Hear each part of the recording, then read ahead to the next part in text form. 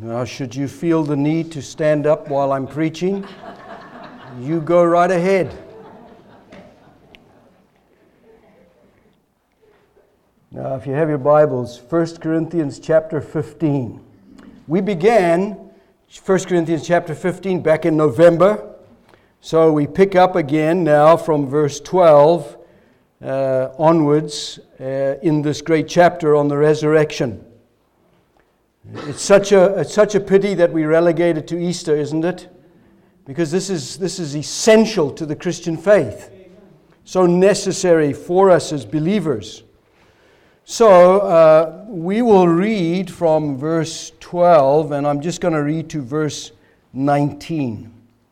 From verse 12 to verse 19, this is a portion of the whole section from 12 through 34.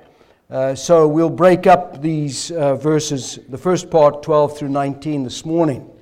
So verse 12, Paul says, "Now, if Christ is preached or proclaimed as raised from the dead, how can some of you say that there is no resurrection of the dead? But if there is no resurrection of the dead, then not even Christ has been raised. And if Christ has not been raised, then our preaching is in vain, and your faith is in vain. We are even found to be misrepresenting God, because we testified about God that He raised Christ, whom He did not raise, if it is true that the dead are not raised. For if the dead are not raised, not even Christ has been raised. And if Christ has not been raised, your faith is futile, and you are still in your sins. Then those who have fallen asleep in Christ have perished. If in Christ we have hope in this life only, we are of all people most to be pitied." And we'll end there and pick up verse 20 next week. So we want to say this morning that there's much more to life than just this life. Let's pray together. Now, gracious Father, help us, we pray, to grasp this portion of Scripture which is before us, so real, so significant to us, to what we believe, what we confess, so relevant to the gospel, so essential to the gospel. Without it, there is no hope. So help us, we pray, by your Holy Spirit to comprehend the Word and to put it into our minds and into our hearts, that we might rejoice in it and that we might respond to it. So we praise you for it and thank you now in Jesus' name. Amen.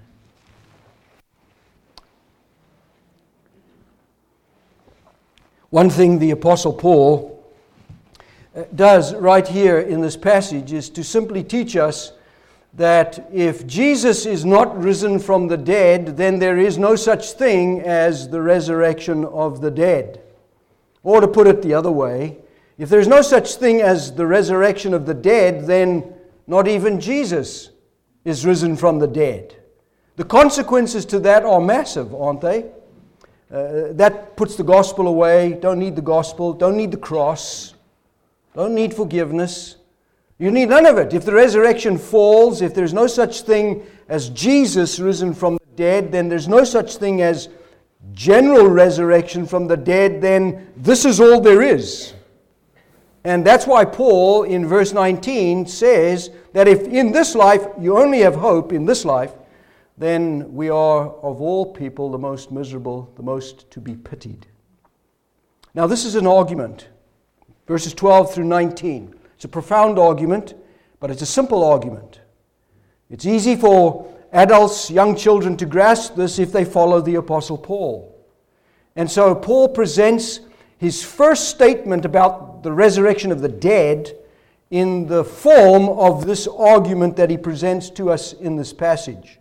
And so this morning, in order to discover that there's more to life than this life, we need to see what Paul says step by step as he works his way through this argument for the resurrection of the dead. So this is how Paul has begun chapter 15. If I can remind you of the opening passage, you'll notice in verse 3 through 5, this is what he says. I delivered to you as of first importance what I also received. So in other words, Paul says, I got something and then I gave it to you, Corinthians. And what did he get? He got the gospel. And then he just preached the gospel. So that is, look at verse 3, that Christ died for our sins in accordance with the Scriptures, and that he was buried, and that he was raised on the third day in accordance with the Scriptures, and that he appeared. So don't forget that part. So Jesus' death, Jesus' burial, Jesus' resurrection, and his appearances are what the Apostle Paul has spoken about in the first 11 verses. So this is how he begins. And he tells them that this is the gospel that I had received, that I passed on to you. Look at verse 1. I want to remind you, brothers, of the gospel I preached to you. The gospel that they believed. He says that you received and in which you are standing. And not only that, but you are saved by this gospel. So you can see that immediately in the first 12 or first 11 verses, the Apostle Paul has said it is necessary to believe what the Scriptures say about Jesus, about his death, his burial, and his resurrection, and the fact that he appeared to others. These are the essentials, he says, to grasping this doctrine of the resurrection. So this is how Paul begins. And he tells us that these Corinthians, these remarkable people of the first century, who were troubled by so many things in their church, who were struggling with so many things, he tells them, look, you received this word, you believed this gospel, and now you are standing in it and you are saved by it. As is anybody who receives the gospel and believes the gospel and remains firm in it to the end, they are saved in this gospel and by this gospel. So the resurrection of Jesus, he says in verses 3 and 4, was not only affirmed by Scripture. Notice Jesus died, buried, and rose according to the Scriptures. He means the Old Testament Scriptures, doesn't he? Primarily. But then he brings the Corinthians out of the Old Testament into the present, and he talks about what the Gospels reveal, this doctrine of Jesus, and he says, you saw Jesus. So he talks about, you'll notice, the appearances of Christ in verses 5 through 8, that Jesus risen from the dead was validated by people who saw him alive. And he lists those witnesses if you look at the passage. He says Jesus was seen alive from the dead, risen from the grave, first of all by Peter, Cephas, then by the disciples, then he says by 500 plus brothers, then by James, that's the half-brother of Jesus, and then by Paul himself. I saw him, Paul says. When did Paul see him? On the road to Damascus, and spent time then learning from Jesus, as we know. So notice these two things now that are said right up front to carry us all the way through 1 Corinthians chapter 15. That this doctrine of the death, burial, and resurrection of Jesus is because of the Scriptures. And it is validated, the resurrection of Jesus, by all of these men and women who saw Jesus. And there are many other witnesses we know when you read the gospel accounts. Those witnesses, so varied, so different, men and women, bearing testimony to the fact that the tomb is empty, that Jesus is alive, Jesus is risen from the dead. Those witnesses, Paul says, you should take them at face value. They saw Jesus, and I add my name to the list, he says. I, Paul, one untimely born, I saw Christ. I've seen him. So 1 Corinthians 15, this passage, it revolves around two main questions. So the first question is, look at verse 12. Now, if Christ is proclaimed as raised from the dead, how can some of you say that there is no resurrection of the dead? How can they say that? There's a question, right? So here in Corinth, if Jesus is proclaimed, according to the Scriptures, validated by the witnesses as risen from the dead, how can some of you say, he says, in the church at Corinth, that there's no such thing as the resurrection of the dead? That's the first question. Second question, go down to verse 35. But someone will ask, how are the dead raised? With what kind of body do they come? Second question. Paul says that's a foolish question, foolish person to ask it. By the way, there's still people who ask that question. What will the body be like? Even serious-minded Christians, I wonder what the body will be like. Paul says, how can you ask the question? He says, how are the dead raised? And he's going to tell us. So we will get to the second question, but this is what 1 Corinthians is about. It's about these two questions. Verse 12, first question, and then this second question that we have right here in verse 35.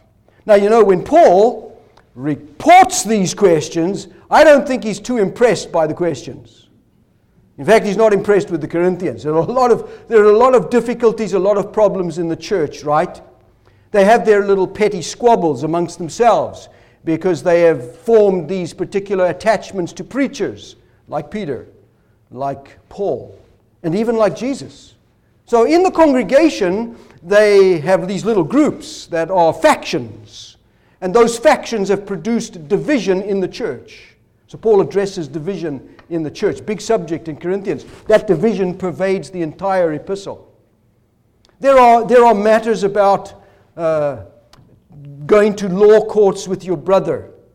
There are matters that are sexual or moral in nature that have to be dealt with in the congregation. There are questions about marriage that the Apostle Paul deals with in chapter 7. There are questions about food offered to idols in chapters 8 and 9. And remember, those questions are predicated always in the text by when Paul says, now concerning whatever the subject is, now concerning marriage, now concerning food offered to idols, and so on. He talks about the idolatry and the immorality of Israel as an example for us to avoid, for the Corinthians to avoid, to learn from.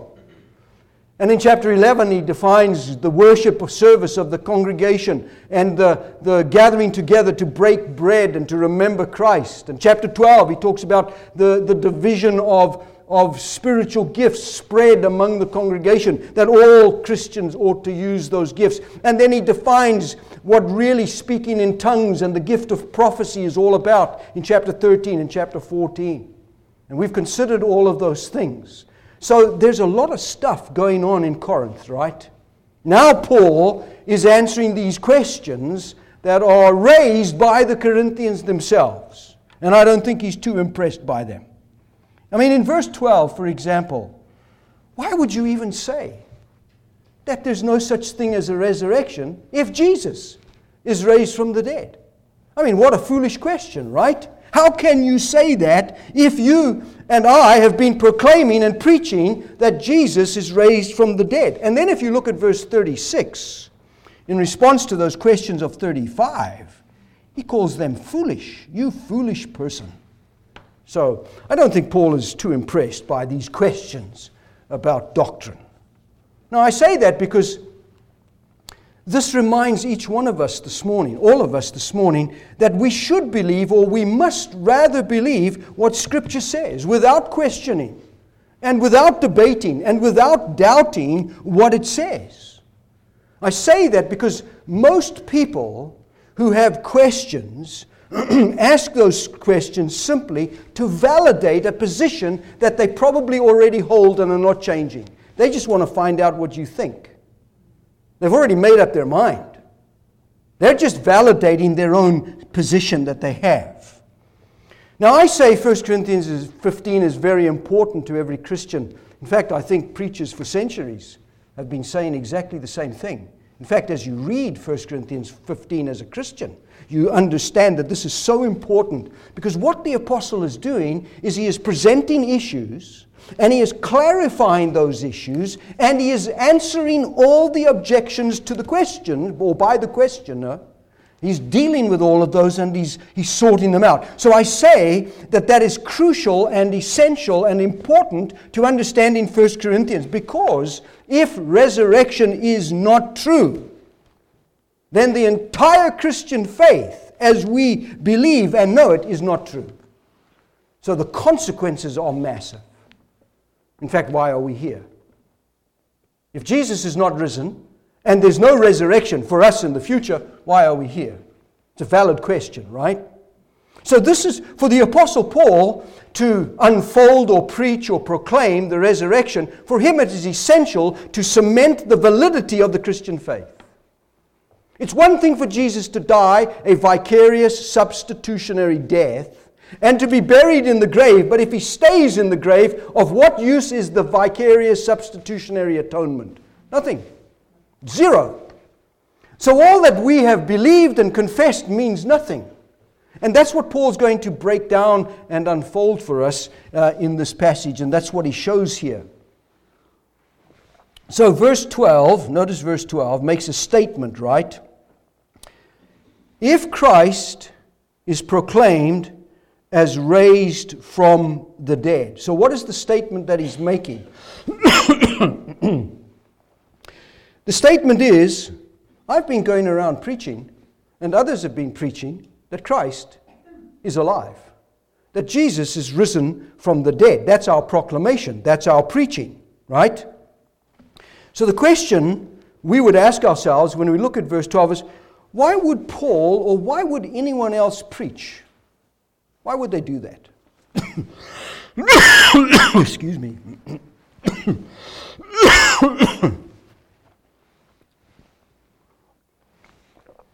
Well, they would do it on the basis of evidence, right? What is the evidence? Verses 1 through 11.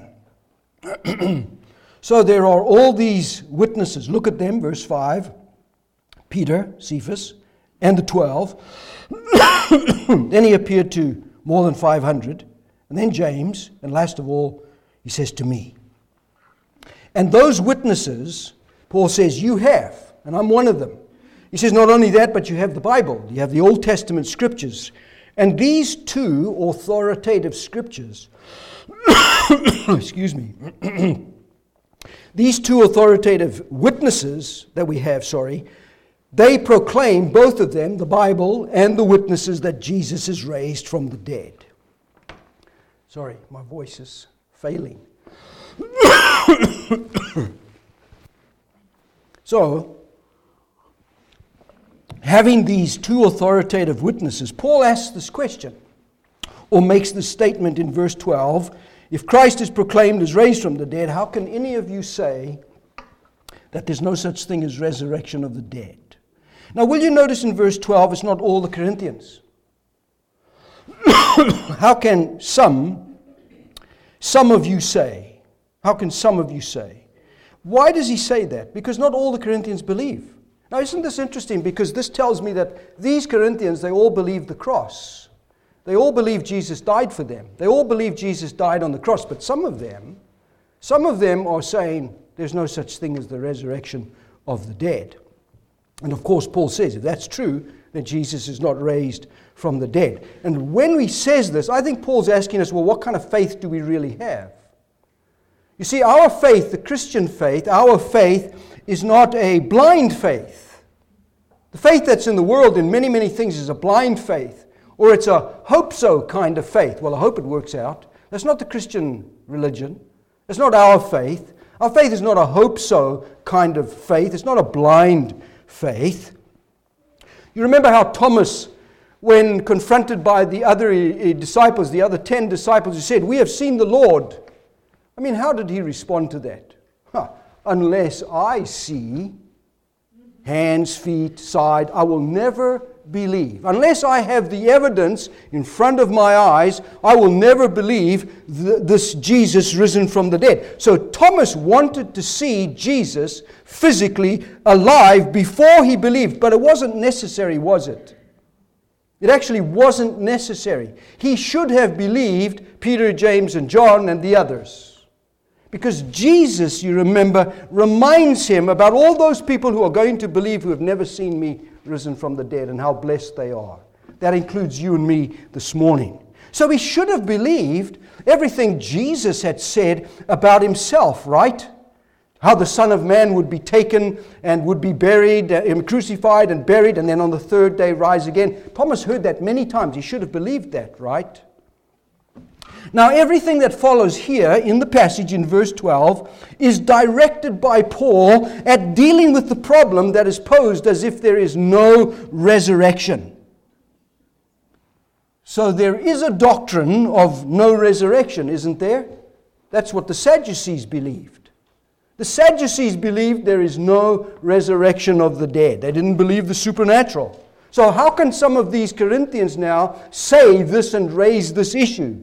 So the question is, how does Paul deal with it? Verse 12, what's he going to do? Well, may I suggest to you, he gives us two statements, right? He gives us two statements. The first statement is verse 13, and the second statement is verse 16. So look at verse 13. First of all, the first statement. If there is no resurrection of the dead, then not even Christ has been raised. That first statement, verse 13, is the consequence of verse 12. Now this is his argument, all right? So follow it. And verse 16, you have the second statement. For if the dead are not raised, not even Christ has been raised. That's the consequence of verse 15, which we are even found to be misrepresenting God, because we have testified about God that he raised Christ whom he did not raise, if it is true that the dead are not raised. For if the dead, consequence, are not raised, not even Christ has been raised. So we got these two statements, right? Verse 13 and verse 16 that follow the consequences of from verse 12 and from verse 15. But that's not all Paul does in his argument. He doesn't just give us these initial consequences, but he's going to go on and give us 6 other consequences that flow from what he is talking about here. And the reason he does that is because he's going somewhere. Where's he going? He's going to verse 19. And in verse 19, if in Christ we have hope in this life only, we are of all people most to be pitied. That's where he's going. If you want to take this no resurrection of the dead, meaning no Jesus raised from the dead, then this is where you get to.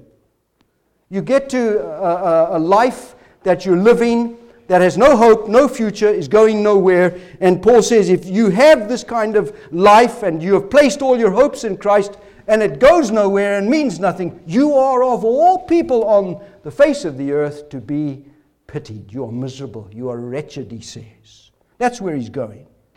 So what is he doing? He's going to provide proof, right, for the resurrection of the dead as a consequence of Jesus being raised from the dead. Now this is the point, right? We have in the Old Testament some examples of people raised from the dead, but they died again.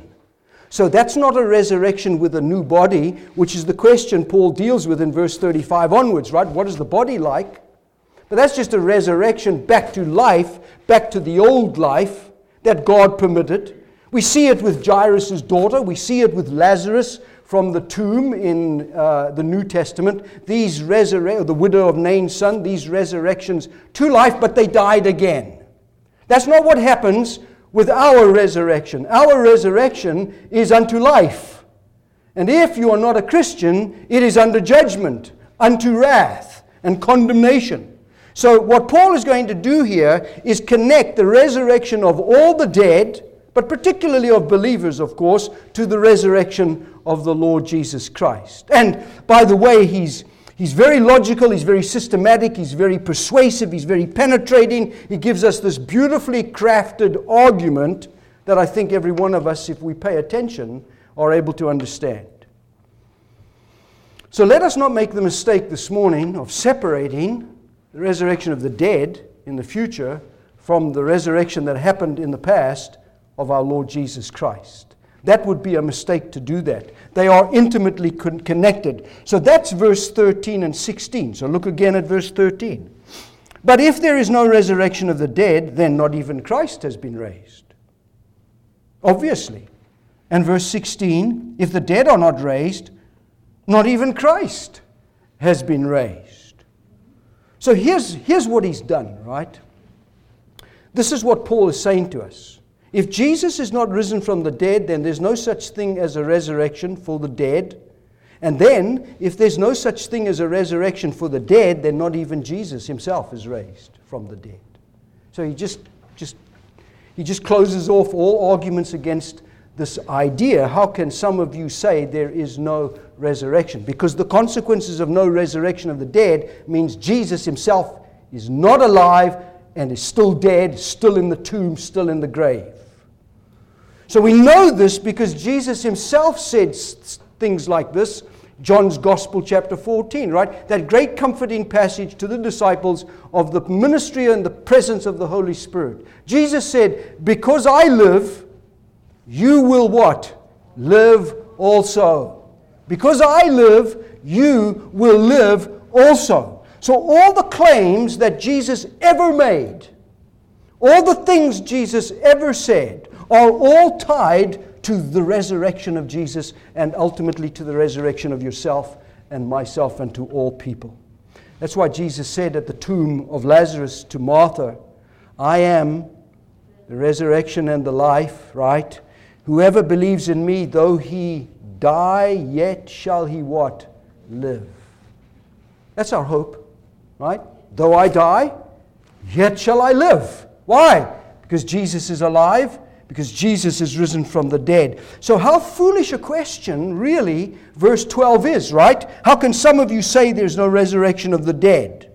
And how mistaken that question is, since verse 13 is given by Paul. But if there's no resurrection of the dead, then not even Christ has been raised. So the consequence of saying in verse 12 that there is no resurrection of the dead is that Jesus himself is not raised from the dead. Now you'll notice I've said this a number of times. That's because Paul says it a number of times.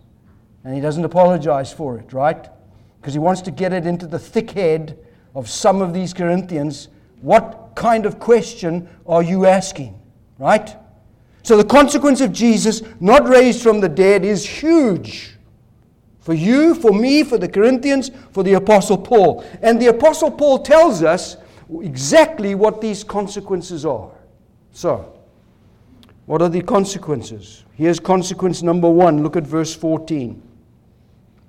Notice, and if Christ has not been raised, consequence number 1, our preaching is in vain. You see that word vain? He doesn't mean you're parading yourself before the mirror and saying how wonderful you look. It's not what he means by that. This word vain means useless. It means to be void of all reality, to be void of all truth. So our preaching is void of all truth. Our preaching is empty. Your witnessing, nothing. Your sharing the gospel means nothing. It's useless, he says. Now just take a minute and think back to preaching, to all kinds of preaching, and preaching over the centuries. I mean, no doubt in America today and around the world, there are millions of preachers who are preaching. And I trust that those preachers are preaching the Orthodox faith, right? That Jesus is risen from the dead, that they believe that they're convinced of that that's their life because that's their future. Jesus risen from the dead. Think of all that preaching today, let alone every Sunday, every day, whenever it's taken place in the past. Think of the words that have been said in human history since the cross that Jesus is risen from the dead. What was the central feature, motivating factor of the disciples after they saw Jesus alive? To proclaim him, to preach him. As dead? No, to preach him as risen from the dead. Now think of all your witnessing. I mean, every day you might have opportunities to witness. And the Apostle Paul would tell you, if Jesus is not risen from the dead, and if there's no resurrection of the dead, then all that witnessing, all that sharing of your faith, he says, is empty, useless, devoid of truth. You've actually been a liar in your words if Jesus is not raised and if the dead do not rise. So every word that has ever been spoken about Jesus risen from the dead, Paul says, if there's no such thing, then it's all empty and a waste of time. So if Jesus is not raised, all those words, all that witnessing, all that sharing for 2,000 years means nothing. That's what he means. Then our preaching is in vain. It's serious, right? It's serious. How tragic that in pulpits there are ministers who proclaim that there's no such thing as a resurrection. That there's no such thing as even Jesus raised from the dead. It's just a human construct to make you feel good in your life, to ease you through your difficult days, your losses, your trials, your problems, your pain. It's just made up by man to make you feel like there's something worthwhile and that you have to aim for and you feel better within yourself. What a lot of nonsense, right? I've never discovered people feel better from themselves because of those things. Everything the Old Testament pointed to and looked forward to and reveals, and everything the New Testament proclaims and declares, all the doctrine, all the teaching, means nothing if Jesus is not raised from the dead. Has no value.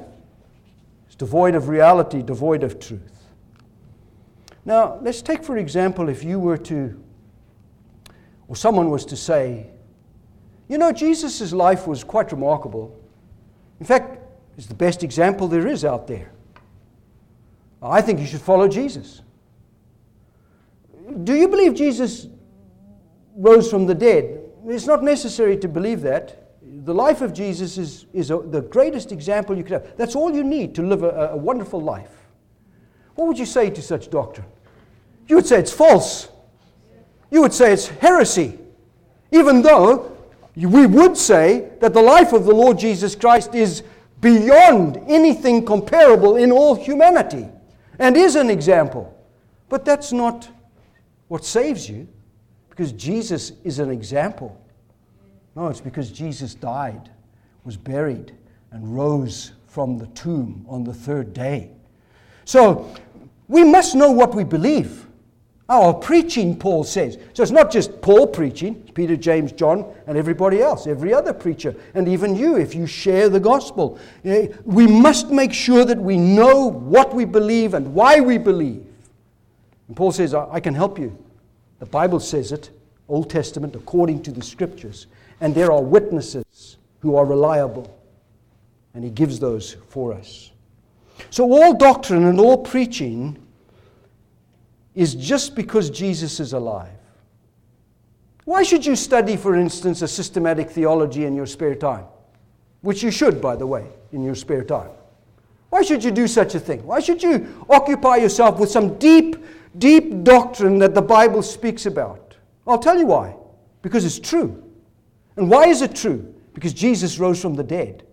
This is the massive consequences for us, right? So even my practical reading is affected by my doctrine and my understanding of Jesus being alive, Jesus being raised from the dead.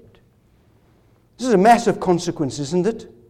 The gospel is ruined if there's no proclamation that Jesus is risen from the dead. There's no gospel. There's no gospel if that's true. So that's consequence number one. Not only then, Paul says, what has been declared, what we have proclaimed, what we have preached, but look at verse 14. And if Christ has not been praised, then our preaching is in vain, and your faith is in vain, he says. Your faith is in vain. What you have believed, what you have confessed, what you have trusted. In fact, Paul says, without the resurrection, there's no ground for believing anything. By the way, it's not just that there's an afterlife that Paul's thinking about. Because there are many philosophers who believe in life after death. Right? The Athenian philosophers always wrestled with the question about life after death. Socrates, Plato, and all of these guys. Yes, there is something in their understanding, the soul, the spirit exists. But that's only all true, ultimately, because Jesus rose from the dead. Without the resurrection of Jesus, there is no ground for believing anything. What does our faith rest in this morning? The Son of God, who loved me and gave himself for me, right? So, Jesus risen from the dead, Jesus alive, seated at the right hand of the Majesty on high, that's what I believe. And that he died for me. So, if faith is vain, then that means saving faith is just a useless, empty gift from God if Jesus is dead in the tomb. Well, that's a big consequence. Because the Bible tells us we live by faith in the Son of God who loved us, gave himself for us. So, your preaching, your faith, vain. Consequence number 3, look at verse 15. We are even found to be misrepresenting God because we've been testifying, preaching, proclaiming that God raised Christ, whom he did not raise, if it is true that the dead are not raised. So what does he mean? He says you'd be making God to be a liar. So if you go around saying that Jesus is raised from the dead, you'd be misrepresenting God if Jesus is not raised from the dead. So we would make God to be a liar, so that everything Paul says, everything Peter and John and the rest have said, all the Gospels that they have written, all these things, they've been testified that God raised Jesus from the dead. If that's not true, then you're lying about God, Peter, James, and John. That would be blasphemy, wouldn't it? To say something about God that is true about God, but you actually say it's not true. It didn't happen. So Paul goes from these consequences that are serious when you think about this doctrine of the resurrection of the dead, the resurrection of Jesus. And the book of Acts, it's remarkable when you read the book of Acts. It says over and over again that God raised him from the dead. Over and over.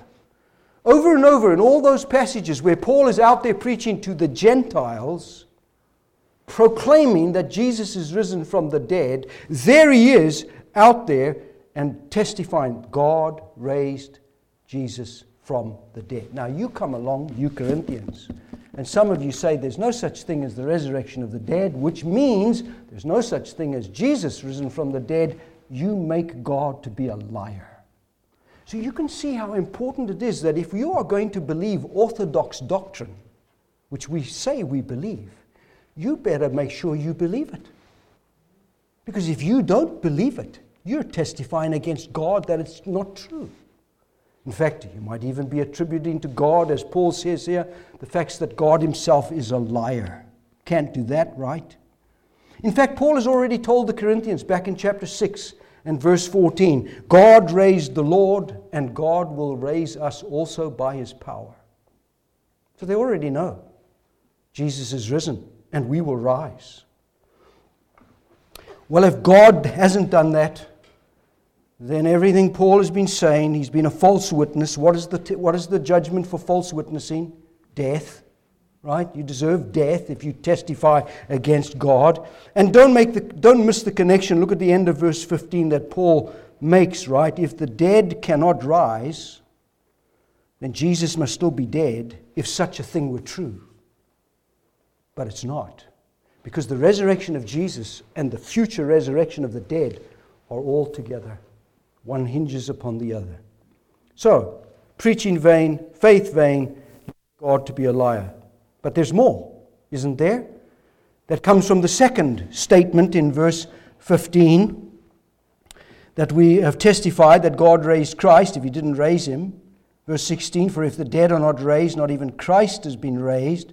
So look at consequence number 4, verse 17. He says, and if Christ has not been raised, your faith is futile.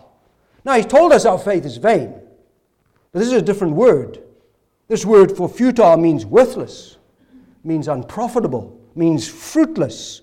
In fact, it relates to that which is deceptive, or it relates to that in which you are deceived. You are deceived by what you have believed. if the dead are not raised, and if Christ is not raised, you are deceived. So Paul says your faith is futile. But look at consequence number 5, verse 17. And you are still in your sins. Now, you know, dear congregation, it's quite possible someone here this morning is still in their sins because they don't believe the gospel, because they don't know Christ, because they haven't repented and they haven't believed this gospel, this beautiful gospel about the Lord Jesus Christ. They are still in their sins. That's just like as if there is no resurrection of Jesus. Then you are still in your sins, if that's true, right? What does that mean? You're in the dark. You're lost. You must perish, right? That's the consequence. Everything Jesus did on the cross then is invalid. It doesn't apply. It's of no value at all. You are still under the wrath of God and still under condemnation, because remember, these Corinthians believed in the cross. They trusted Jesus. But now, if you start talking about the fact that there's no resurrection, the consequence of that is you are still in your sins. So what did Jesus do on the cross? Nothing. Nothing. Can't change you. Can't save you. So you see how necessary the resurrection of the Lord Jesus is. As Paul reminds the Romans in chapter 4 and verse 25, for our justification. He was raised for our justification. In order to be justified by faith, you need a risen Christ who guarantees all our resurrection in the future. So if Jesus didn't rise, then you're not justified and you're not forgiven. So to deny the resurrection means to deny the sacrifice of Jesus. You see how it goes backwards? So Jesus dies, is buried, and you say he's not raised. Well, then what's the value of his death and his burial? Now, Paul's saying these things because these are very personal matters. You have to think seriously about these things for your own self, for your own life. Because if Jesus is not raised, you got nothing except one thing. Your sins are all about you. They rule you. Because don't we struggle, even as Christians, with sin? Without Christ, you're in sin. That's all you do. So to say that Jesus is not risen, that's all you're going to keep doing. If you don't believe the gospel, what do you keep doing? You keep sinning. It's natural. It just happens. The Christian struggles with sin. The Christian hates sin. The Christian fights sin. But those who don't hate and fight sin love sin. They're in the darkness. They're perishing. They're under the wrath of God. They're under condemnation. But if Jesus is risen from the dead, then that is a guarantee, if you are not in Christ, that you must be judged and under condemnation. So, that's pretty bad. You're still in your sins. But look at verse 18. Consequence number 6. Then those who have fallen asleep in Christ have perished. Your loved ones. Gone. Lost. Right? Doesn't mean anything. Those who have already died, no hope for a bodily resurrection in the future. None. If Jesus is not risen from the dead. To put it the way Paul says, they have perished. They have perished. What does that mean? It means all the dead in Christ, if that's true, who have then perished, they would be lost. No happiness forever, because there's no heaven for them. No heaven forever, just hell. They perish, right? And Paul, by perishing, doesn't mean they are extinguished or annihilated, because the Bible doesn't teach the annihilation of the soul. Doesn't teach soul sleep. No, there's a very real thing going on here. So, the disastrous consequence, these are disastrous consequences, aren't they? If Jesus is not risen from the dead. My hope is in Jesus, right? Is yours? My confidence is in Christ, that what He did on the cross, His burial, necessary, and His resurrection from the dead, and His appearance and His ascension to glory and His exaltation at the right hand are necessary for me to get there, to be with Him. All of those things must take place and must have happened. To imagine that it's false and it doesn't happen, then I must perish. Why go out tomorrow and tell someone that Jesus loves them? Why go out tomorrow and tell them that Jesus died for their sins? Why do any of that? No, there's disastrous consequences to this doctrine if you deny it. So where does that bring Paul? It brings him to the end. Verse 19, the end result. If there's no future life, then all you got is this life. Isn't that how the world lives? That's how the world lives. This is all. It's here and now, today, that's all I got. I might not be here tomorrow, so I'm going to make the most of today. Live it up. And if this is all there is, if that's your hope, just this life, then Paul says you ought to be pitied of all people. Pitied. That word pitied means wretched. That's what you'd be like. A wretched person. You'd be saying the future is non-existent and the present, here and now, doesn't mean anything. You see, dear congregation, the resurrection of Jesus means something for you as a Christian. Not just the hope of the resurrection to come and the hope of the resurrection body to come. Not just that. But that here and now, I am confessing that Jesus is living and living in me. And because He lives, I live. I live here, and I shall live there with Him, right? So the truth, of course, is ultimately what we'll look at next week, verse 20. But in fact, Christ has been raised from the dead.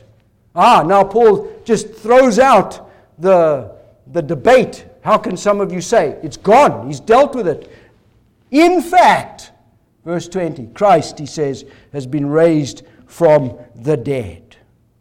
And therefore, if that's true, there's going to be a resurrection for all of us, for you and for me. Okay, so I asked myself, well, what is this? How do I apply this really good theology, doctrine, to my life? Number one, you should see this passage as compelling doctrine from Paul. Compelling doctrine. Because here are these doubting, vacillating Corinthians who are saying, some of them, there's no resurrection of the dead, who haven't made the consequence that their future resurrection is tied to Jesus' resurrection. So that if you don't believe the dead rise, then Jesus is not raised and then you're lost. They're not making that connection, Paul says. So Paul gives them this compelling argument that is based upon the validation or the witnesses of the Scripture, verses 3 and 4, and the witnesses who saw Jesus alive, so that they might believe. He compels them by argument, as it were. That's the first thing. It's a compelling doctrine. But secondly, can we not say that this is a comforting doctrine to you and to me? I mean, what gives you more comfort that you shall rise because Jesus rose? That you are actually able to put to death sin in you because Jesus died. I mean, there are all consequences, right, to this life and to the life to come that are connected to Christ Himself. Paul says, you would be a fool to promote a salvation that actually fails in the end. You'd be a foolish person, he says. But the resurrection of Jesus assures us that His redemption of us is real and secure and mine. He rose again for us. We sing it, we pray it, we preach it, we believe it, and therefore we shall rise too, because He rose. It really is a comforting doctrine. And more than that, the point is, who Jesus is now, risen with His new body, the risen Christ, when we see Him, we shall be what? Like Him. Don't you want to be like Him? I mean, that's comforting, right? That all of this, because it's true, means I'll be like my Savior. I'll be like Christ. That's comforting to me. That's what Jesus has done for me. But thirdly, we could say that this is a convicting doctrine. A convicting doctrine. Because it urges you and me to listen to God and to His Word and to believe it. Because if I fail to believe it, then I'm going against God, and certainly the Holy Spirit will bring conviction to me. I must listen to God to deal with my sins. And I must bring them to the cross. Otherwise, face the judgment of God, right? Who wants to be, as verse 17 says, you are still in your sins? Do you want to be like that? No, we don't want to be like that. But you would be if Jesus did not rise. And you would be if the dead also did not rise. You see, there's more to life than this life, isn't there? There's the life to come. In fact, we are living here and now today for that life. You're preparing yourself here and now today for that life. So this life is a preparation. That's very convicting. That's close at home. So if you reverse all of this thinking of the Apostle Paul, it's because there is life to come with the Lord Jesus Christ that there is life today with the Lord Jesus Christ. Right now. That's why Paul said to the Galatians, it is Christ who lives in me. And the life I now live, I live by faith in the Son of God who loved me and gave Himself for me. Or, for me to live is Christ, and to die is what? Gain. So to live now is Jesus, to die is Jesus and more. Right? Gain. That's why finally, this is a converting doctrine. A converting doctrine. What do I mean by that? Your salvation depends on it. My salvation depends on it. Paul tells us that if you confess with your mouth that Jesus is Lord and believe in your heart what? That God raised Him from the dead. What's the consequence? You shall be saved. You shall be saved. And that just as Christ was raised from the dead by the glory of the Father, so we too ought to walk in newness of life. So that just because that happened to Jesus, I can walk in newness of life here and now. Now the real question is that you? If not, you need salvation. You need conversion. You need repentance. You need Christ.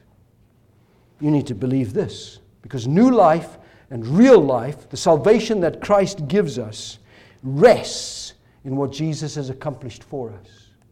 So John, in his Gospel, in chapter 5, verses 28 and 29, tells us that there will be a resurrection unto life, and there will be a resurrection unto judgment. That all the dead will one day be raised from the dead to face life in Christ or life without Christ. Conversion means life with Christ, life in Christ. Because to be without Christ is to be under the wrath and the judgment of God. And what a fearful thing that is for us to face. That's why this is a converting doctrine. Believe it. Believe it. So the resurrection of Jesus seals the deal on your salvation, doesn't it? You're saved because Jesus is alive, because Jesus rose from the dead. It promises your own resurrection. Jesus alive. Jesus raised from the dead.